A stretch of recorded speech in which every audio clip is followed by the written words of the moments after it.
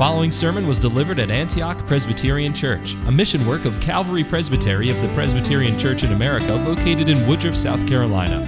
For more information about Antioch Presbyterian Church, please visit antiochpca.com or contact us at info@antiochpca.com. May the Lord bless you as you receive gracious instruction from His Word.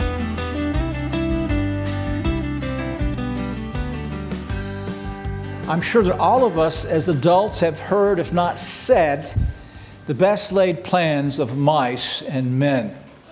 Now, the origin of that I could not find, but it's always used in a context that you have laid out some careful plans and they've all gone awry. And in response to your plans going astray, the statement is the best laid plans of mice and men. We can plan well, but we can never foresee all the different things could occur. We can plan well, but we can't control those forces outside of us. Perhaps you boys and girls will remember Paul in the Laura Ingalls series, Little House on the Prairie. And Paul was known in the community as a very wise man. And people often sought his counsel because he was a wise man. But he was not perfectly wise. Sometimes, in some of the episodes, his wisdom really led to great problems. And nor was he a very powerful man. So he'd have to stand at the bedside of his firstborn son and watch him die. You see, our wisdom is always limited, and our power even more so in order to accomplish even good plans that we have. And you wrestle with that. You understand how oftentimes the machinery in life is broken, that either your plans weren't good plans and they failed, or they actually were good plans and yet you didn't foresee different things that could happen, different contingencies, or you never ever have the power to get others to do what ought to be done in order to accomplish good purposes. You wrestle with that. You wrestle with it every day in your life. You wrestle with it in big things in your families. But see, over against that, this limited wisdom and power of men, the Holy Spirit instructs us here in Job chapter 12 about the infinite wisdom and power of a sovereign God. What a glorious message we've just read here in verses 13 through 25. What a great insight into God. I remind you that Job is wisdom literature. And as I've often said to you, we're not going through all these dialogues simply to get to the great climax at the end. No, the Spirit has designed the unfolding of the conversation to continue to teach us the lows of life and the struggles that Job has and that we have, but also these great insights. And here's probably one of the most compact, glorious statements about the wisdom, the omnipotence, the powerful, sovereign God who is our God. Now you remember in chapter 12 that Job is responding now to the third of his friends, Zophar. He has rebuked Zophar for his arrogance, and he's directed Zophar and the friends' attention, and even ours, to what people, particularly the regenerate, can come to understand from simply observing creation. How creation itself would teach that it's not just the wicked that suffer, that little animals are eaten by big, mean animals, little birds by big birds, little fish by big fish. Even creation itself teaches us that there is an apparent injustice in destruction, in the hierarchies that take place in the world. And Job, in verse 12, ends then with the fact that aged men can have wisdom and by God's Spirit observe from the creation, that general revelation of God. But Job moves beyond that to things that he's been taught by the Holy Spirit here in verses 13 through 25. Things the Holy Spirit would teach you and me this morning. And the essence of that is that our God is wise and powerful, who's the preserver and governor of all of his creatures and all of their actions. Our God is the wise and powerful preserver and governor of all of his creatures and all of their actions. We'll look at the statement of this doctrine in verses 13 and 14, that God is the wise and powerful sovereign God. We see then this doctrine proven from creation itself in this very brief discussion about water in verse 15, and then in 16 through 25, he shows us, he proves this truth from the affairs of men. But we begin with a statement in verses 13 and 14. If you'll look at those words, with him, that is with God, are wisdom and might. To him belong counsel and understanding. Behold, he tears down, and it cannot be rebuilt. He imprisons a man, and there can be no release. Now, there's an implied contrast here. If you take the with him, go back to verses 11 and 12, right before this. Does not the ear test words, the palate taste food? So that just as with your senses, you can tell the difference between sweet and sour. Wisdom is with aged men, with long life is understanding. There is wisdom that God gives to men, but notice the contrast. With him, with God, is a specific, infinite. With God is wisdom, power. To him belong counsel and understanding. These four things are divided into two pairs. In the first place, with God are wisdom and might. The God, as the doxology declares, is the only wise God. He is the embodiment. He is the fullness of all wisdom. He is wisdom. There is no wisdom apart from him. Thus, wisdom, a divine, glorious, beautiful wisdom, marks him in everything that he does. But with that wisdom comes then a might. There is an omnipotence. You remember that in this book, God is referred to as Shaddai, the Almighty One.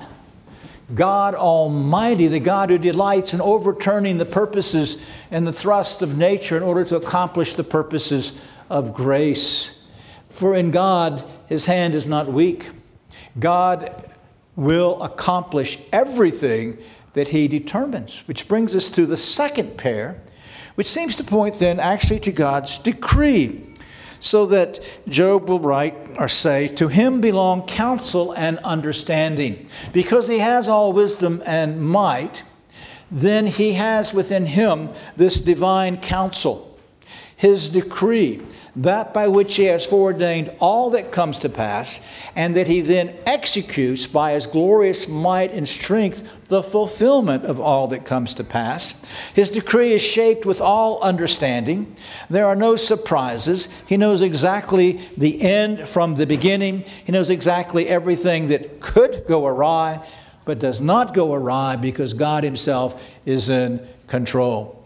So he set before us the all-wise God, the all-powerful God, the God who has foreordained all that comes to pass and has done so with a perfect understanding. Well, Job gives an illustration of this then in verse 14. Behold, he's drawing our attention now to this illustration about God's wisdom and might.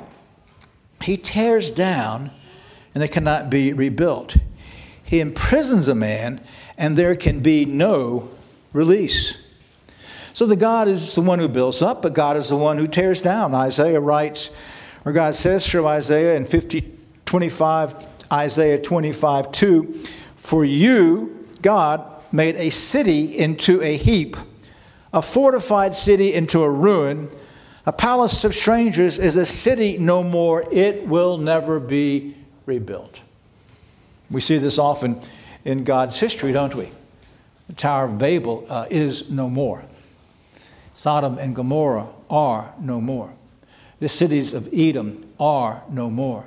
God has built up cities. God tears down cities. God in his wisdom, in his might, has determined those cities will never again be rebuilt as he exercises his power. And then he says that he imprisons a man and actually shuts him up, and there can be no release. If a man or woman goes to prison, it's God who puts them in prison. If they go to prison unjustly, it's God who has put them in prison. And from that prison, there will be no release unless God releases them from prison. Think about two kings of Judah who were imprisoned in Babylon. There was Jeconiah.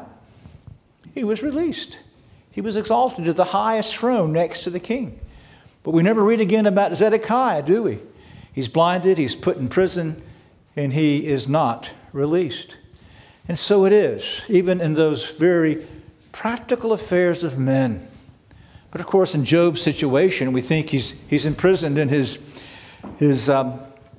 awful, debilitating illness from which there does seem to be no release. In the circumstances of his life where he actually thinks he's doomed now soon to die in this condition. We think as well, though, of God, those that God imprisons in death. You know, boys and girls, when God locks you into death, there is no release. There's no return from death until our Savior himself returns. But of course, the worst imprisonment is the imprisonment of hell itself, where God imprisons men and women and boys and girls into that prison house forever, from which there never is a release. God is wise and powerful. God's counsel is full of understanding. God destroys and it's not rebuilt. God imprisons and there's no release. Now, as we think about this and we move into the more specific declarations of providence, it's remarkable how wonderful this fits our discussion in Sunday school today about God's providence in our lives and in contentment. God wants you to understand these things. He is in absolute control. Now, he's proven this from the negative, but he's in absolute control, and thus he makes no mistakes, and his purposes always in your life are going to be fulfilled. Do you believe that? That's what he wants you to understand. So Job moves on now by the Holy Spirit, and he demonstrates this truth from creation itself. In verse 15, behold, again, shining the light on this. Look at verse 15 because it's a spotlight. Behold, he restrains the waters and they dry up. He sends them out and they inundate the earth. Now, the word dried up is actually a word that's used here in Genesis chapter 1. And surely Job has this in mind. It'll come up later in the book as well. In verses 9 and 10 of the day of creation, the third day, God said, let waters below the heavens be gathered into one place. Let dry land appear immediately. This wet land was dry land, and it was so. God called the dry land earth, and the gathering of the waters he called sea, and God saw that it was good. So here we see that God restrains the waters. He separates them, immediately dries the land. The psalmist talks about the earth lying upon the waters. And it's a remarkable thing, isn't it? Have you ever stood at the seashore and marveled at the fact that the water comes so far and no further? What is it that restrains the water from again covering the earth? It is the Word of God. It is not the moon. It's God himself who is operating, separating the water from the dry land. Now, because of the one who restrains water, he's the one that sends drought then. So in 1 Kings chapter 17, he instructs Elijah to pray that the rain would cease for 3.5 years, and the land is dried up and it's full of drought. God continues to do. There's no drought in the world. There's no drought in Kenya or Ethiopia except that which God himself has sent. Then, of course, there's a great diversity of rain itself. And we find this wonderful statement about drought and rain in Amos chapter 4, verses 7 and 8. Furthermore, I withheld the rain from you while there were still 3 months until harvest. Then I would send rain on one city, and on another city I would not send rain. One part would be rained on, while the part not rained on would dry up. So 2 or 3 cities would stagger to another city to drink water, but would not be satisfied. Yet you have not returned to me, declares the Lord. You see, he is the master of the rain. It rains only when and where he wants it to rain. And rain is indeed a remarkable thing. You've been in the airplane. You go through this wispy cloud, and it throws the plane all over the place. And that cloud's full of water. And yet the water is restrained there as in the womb. And it only comes out when God wills it to come out. He sends rain when and where he pleases. And then he says that he sends out these waters and they inundate, overturn the earth. And obviously Job has in mind the great flood, where God then sent out waters that he had separated from the dry land. And with those waters, God overturned the earth, shaped it to be a completely different place now than it was before the waters covered the earth. And although by his covenant promise, such a general flood no longer takes place, God still sends floods. He still overturns the earth by floods of water. Now, I think it's quite remarkable that out of all the things in creation that Job could have used to illustrate the wise strength of God, he chooses water. Because water and wind are probably the things that we can least control. By God's grace, we've made great advances in marshaling the sources and resources of God's creation, and that's our responsibility. And we have made great advances in controlling flooding and such, but we never stop flooding, can we? There's always flooding. And now we live in a day when perhaps the Mississippi River is at the lowest it's ever been historically. It's actually then a whole chain of events. The river's down, the barges are down, the transportation system is down. All because God controls the water. You don't control the water. Well, you can turn on a faucet, but you don't control the water. God alone controls the rain. God alone controls the water. Even the remarkable cycle that the Bible often celebrates of evaporation and collection and rain, all by the great, wise, powerful hand of God. So when you're tempted to question the wisdom and understanding, the might and power of God, just look at the rain today. Just be mindful of the fact that God is the one who absolutely and wisely controls the distribution of water. But then the major portion of this paragraph is the third part, the demonstration of this truth of God's wise, powerful providence from the affairs of men. And Job begins with that which is probably the most difficult thing for us, with the matter of sin. Then he moves to the general affairs of the community politic, and then to the very unfolding of the inscrutable things that are only revealed by God, and a great wrap-up with God's power over the most powerful. But it begins, if you'll look at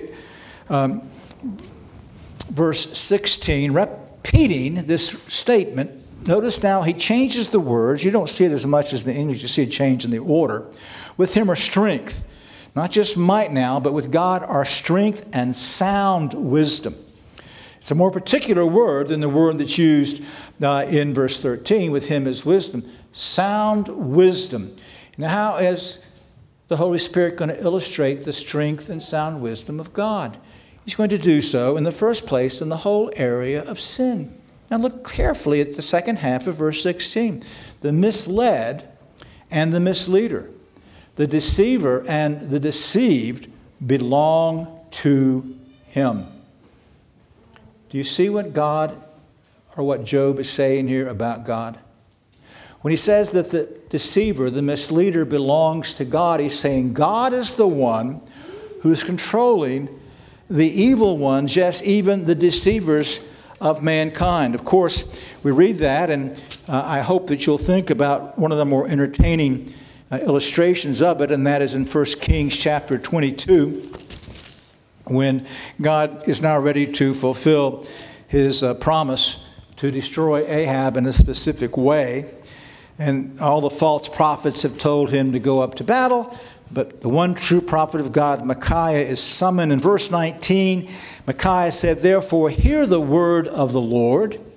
I saw the Lord sitting on his throne, and all the host of heaven standing by him on his right hand and on his left." So here's that figure that we also had in the book of Job, the counsel of God. The Lord said, "Who will entice Ahab to go up and fall at Ramoth Gilead?" And one said this, while another said that. Then a spirit came forward and stood before the Lord and said, "I will entice him." The Lord said, "How?"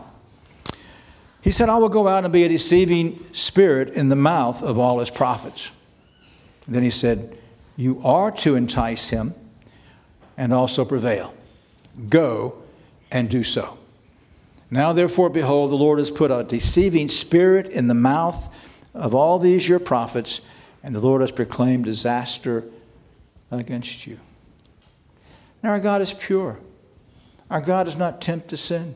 Our God's not the author of sin. But because He's all-wise and powerful, He controls everything going on.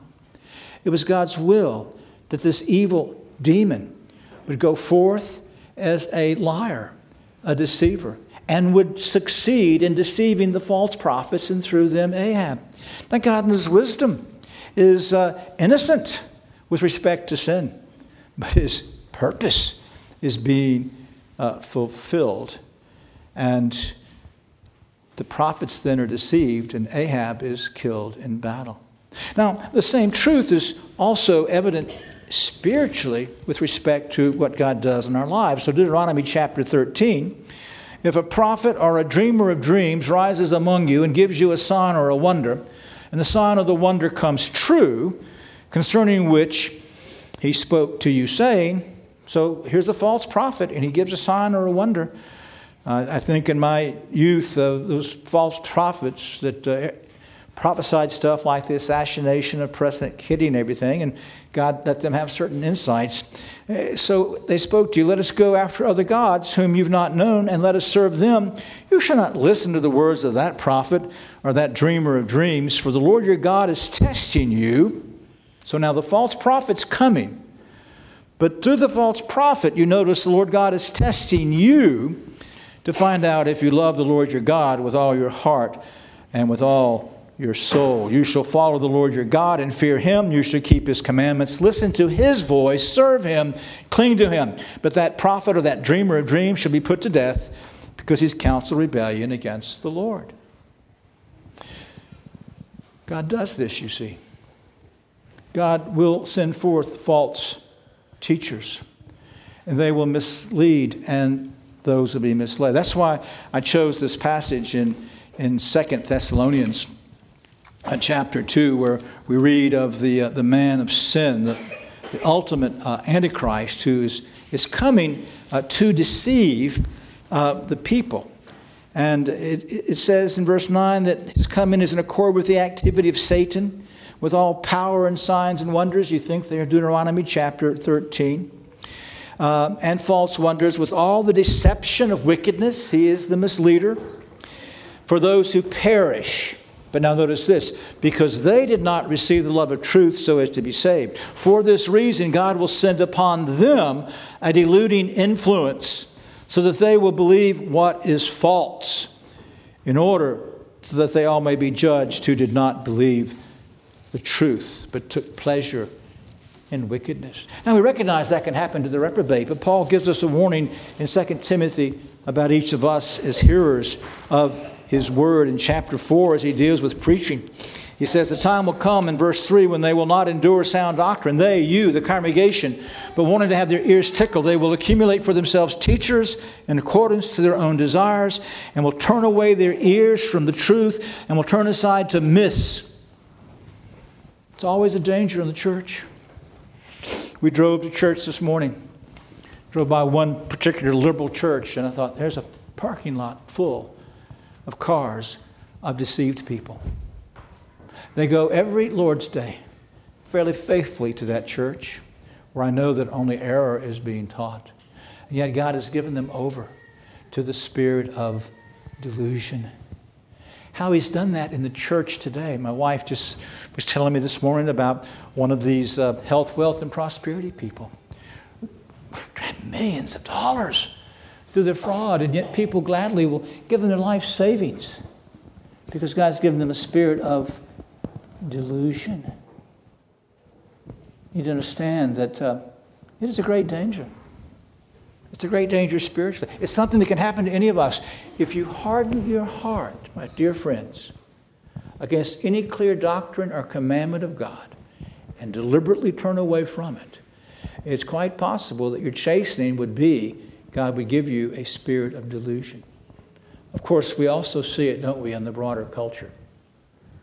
I mean, when people who will say that you can be a different gender than a man or a woman. It's preposterous. It's preposterous. And yet they say it with a perfectly straight face because God has given them over to a spirit of delusion. Everything that comes out of their mouths this day is under the spirit of delusion. But I want you to notice who gave that to them. Oh yes, Satan is active in this, but it is the Lord God. The Lord God who sends forth deceivers and the deceived. So it begins here with his and you see, it's his wisdom that he's able to do this and himself be pure. And it's his power that not one of these plans of his will ever fail in accomplishing the end purposes that God has designed. Well, then we move on, and we see in verses 17 through 21, he simply looks around. You could actually consider what you find in many of the prophets. What he's judging here is the prophets, the priests, and the kings. So in verse 17, he makes counselors walk barefoot and makes fools of judges, those who should be the wise within the culture. The prophets of the culture are barefoot. They're stripped of all dignity. They're fools. And once again, we hear the judgment of fools in our own judiciary, declaring that a man married to a woman should be a right to change your gender or whatever. He loosens the bonds of kings. In other words, he takes away their power to rule. He makes them weak. Not only does he make them weak, he binds their loins with a girdle, verse 18, which means he turns them into slaves. He makes kings servants. And then priests in the religious life of the culture, they too walk barefoot. They too lose their dignity, and they are the secured ones. They are the righteous ones, and they're overthrown. Verse 20, he deprives the trusted ones of speech. They lose their persuasiveness. He takes away the discernment of elders. You know, when you read here about counselors walking barefoot and the trusted ones being deprived of speech, don't you think of Ahithophel, the great counselor of David who went over to Absalom in the rebellion and gave really good counsel to Absalom for the defeat of David. And Hushai, sent by David, countered that with another counsel, and God took away the persuasiveness of Ahithophel and of his wisdom and gave Absalom over to folly. There's not a thing like this that takes place as apart from the hand of God. Then he pours contempt on nobles, and he loosens the belts of the strong ones. Those who think they're great and wonderful are held in contempt by God and are absolutely weakened. Verse 22, he refers to the wisdom and might of God with respect to revelation. He reveals mysteries from the darkness and brings deep darkness into light. God is able to untangle that which is completely untangable by men. So when Daniel is called on to reveal Nebuchadnezzar's dream, he says in verse 22 of chapter 2, "It is he, God, who reveals the profound and hidden things. He knows what is in the darkness, and light dwells with him. He pulls out of the minds of men that which he would unfold. He reveals that which has been hidden. He brings to light the secret motives of men." Even as Paul then says, we all wait on God to be our judge, and we leave our affairs to him in 1 Corinthians 4, verse 5. "Therefore do not go on passing judgment before the time, but wait until the Lord comes, who will bring to light the hidden things hidden in darkness and disclose the motives of men's hearts. Then each man's praise will come to him from God." That there will be a time of judgment. There'll be a time when God who will bring light out of darkness, the God who will expose, in fact, every hidden motive, every secret sin. You might think today that you are getting away with it, but you're not getting away with it. God is going to bring light out of darkness. Even as Paul writes to Timothy about the judgment of God in chapter 5, verses 24 and 25, the sins of some men are quite evident, going before them to judgment. For others, their sins will follow after. In other words, it's not all exposed in this life. But on the day of judgment, God will bring forth all light, all motives, all hidden dark deeds. Likewise, also the deeds that are good are quite evident, and those which are otherwise cannot be concealed.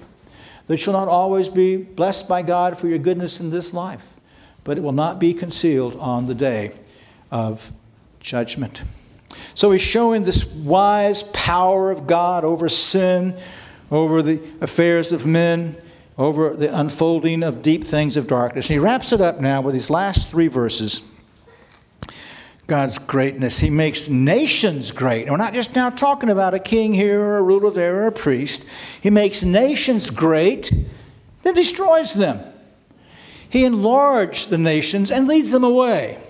He deprives of intelligence the chiefs of earth's people and makes them wander in a pathless waste. They grope in darkness with no light. He makes them stagger like a drunken man. Is history not itself replete with all the examples of this as God makes one nation great and then leads it away?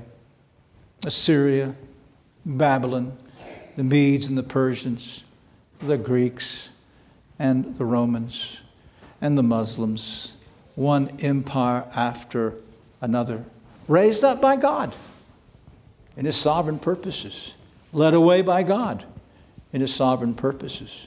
Now, you know, he's raised up America and Britain. Take, for example, Canada, for whom we prayed this morning. He has raised us up. But by his grace, we will become third world countries. Because those whom he raises up, if we raise our fist in his face, he then also will lead us away. He will deprive our leaders of all intelligence. The word means heart. We surely see that today, don't we? As the leaders of the nations of the earth are wandering as in a pathless waste, groping in darkness with no light. I think about Elymas the magician there, when Paul pronounces that curse on him, and he's wandering around in dark, and he's trying to find someone to lead him. That's a figure here, or even like a drunk man staggering in the night. So there's this remarkable catalog of just things that we all can observe looking back over the history of the human race and see that what Job tells us here about the Spirit is absolutely true. That our God is wise, our God is powerful. But there's one thing, isn't there, that Job doesn't know yet and that you do know. And that is that the greatest manifestation of God's wisdom and power was in the incarnation.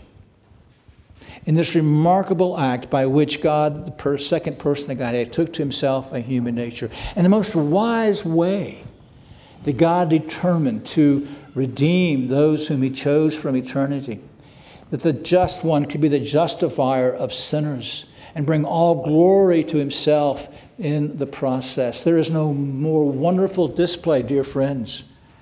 None of the wisdom and understanding and power and counsel of God than in the great plan of redemption and in the glorious Savior. And because he's Savior then, it is through him that you must read a passage like this, you see. Because to him has been given all authority and power in heaven and on earth. As the mediatorial King of kings and Lord of lords, he is the grand director. He is the mighty general. He's the one that's instrumenting every one of these things here in principle, every single thing that you and I see worked out being operated at the hands of King Jesus. Some of you get a bit fearful about this puppet master, whoever he might be, who is back there manipulating the economy and the war in Ukraine and everything else. And it looks so dark. Do you understand who manipulates the manipulator? Who is over the deceiver? And who's over the deceived? Dear friends, do not fear. Christ is on the throne. Not a thing is happening apart from his glorious, divine, loving good pleasure. Because it's not just the wisdom and power of God. It is the love of God that is in him. It is the promise of God, because you're in him, that all things work together for good to those that love God and are called according to his purpose. No evil can befall you. Yes, bitter things can come, but the stinger's been taken out. Christ is on the throne, and he is absolutely accomplishing his purposes, and every one of us and everything that's going on, every place in the world, are all a part of that grand scheme. It's a great truth, isn't it? That our God is wisely and powerfully ruling and governing all of his creatures and all their actions, even as it's summarized for us in our larger catechism. 18. What are God's works of providence? God's works of providence is most holy, wise, and powerful. You hear those two words. Wise and powerful, preserving and governing all of his creatures, ordering them and all their actions to his own glory. And so look up and adore him. Praise him. Bow before him in humble adoration. Yes, even in the affairs of your life, whereas we'll talk about this in Sunday school, you're prone to want to push back against his providence. Let me remind you of those wonderful confession of David. Oh Lord, my heart's not proud, nor my eyes haughty, nor would I involve myself in great matters, things too difficult for me. Surely I have composed and quieted my soul like a weaned child. Rest against his mother. Now the non-weaned child's not resting, he's groping. But the weaned child, rest, my soul like a weaned child within me. Oh, Israel, that's you. Hope in the Lord from this time forth and forever. Yeah, rest in him, dear friends, and delight in him. But here also, heed the warning that we have now in this passage of Scripture. Do you dare this day lift your fist in the face of God? Do you dare this day say you will oppose him and live life your way and not his way? Do you not see that 6,000 years of human history are strewn with the carcasses of not just men and women, but of whole cultures and kingdoms that have resisted God? My friend, you cannot resist God. You cannot defeat God. God sets before you two ways this morning. God says, submit to me in the Lord Jesus Christ, and I will deliver you from your sins. But he says, if you refuse to submit to me, then understand that I am all wise and powerful, and I will imprison, and none shall ever let you out. Let us pray. Oh, glorious and gracious God, we marvel at this catalog, this wonderful insight that your Spirit gave to Job even before Scriptures were written about you. Oh, grant that we who have all your word would know you even better, love you even more. How we thank you for Christ, our King and Prophet, our Savior, and who is over all of these things for our sake, for the church. Oh, Lord, let us be comforted here and not be fearful. Let us bow in humble adoration. And Lord, if anyone here this morning is persisting in rebellion, whether it's a child or an adult, would your Spirit even now break their heart and bring them in submission to the Lord Jesus Christ, in whose name we pray. Amen. Thank you for listening to this sermon from Antioch Presbyterian Church. We are located in the historic Cashville community of Woodruff, South Carolina, near the intersection of South Carolina Highways 101 and 417. For more information about Antioch Presbyterian Church, please visit antiochpca.com.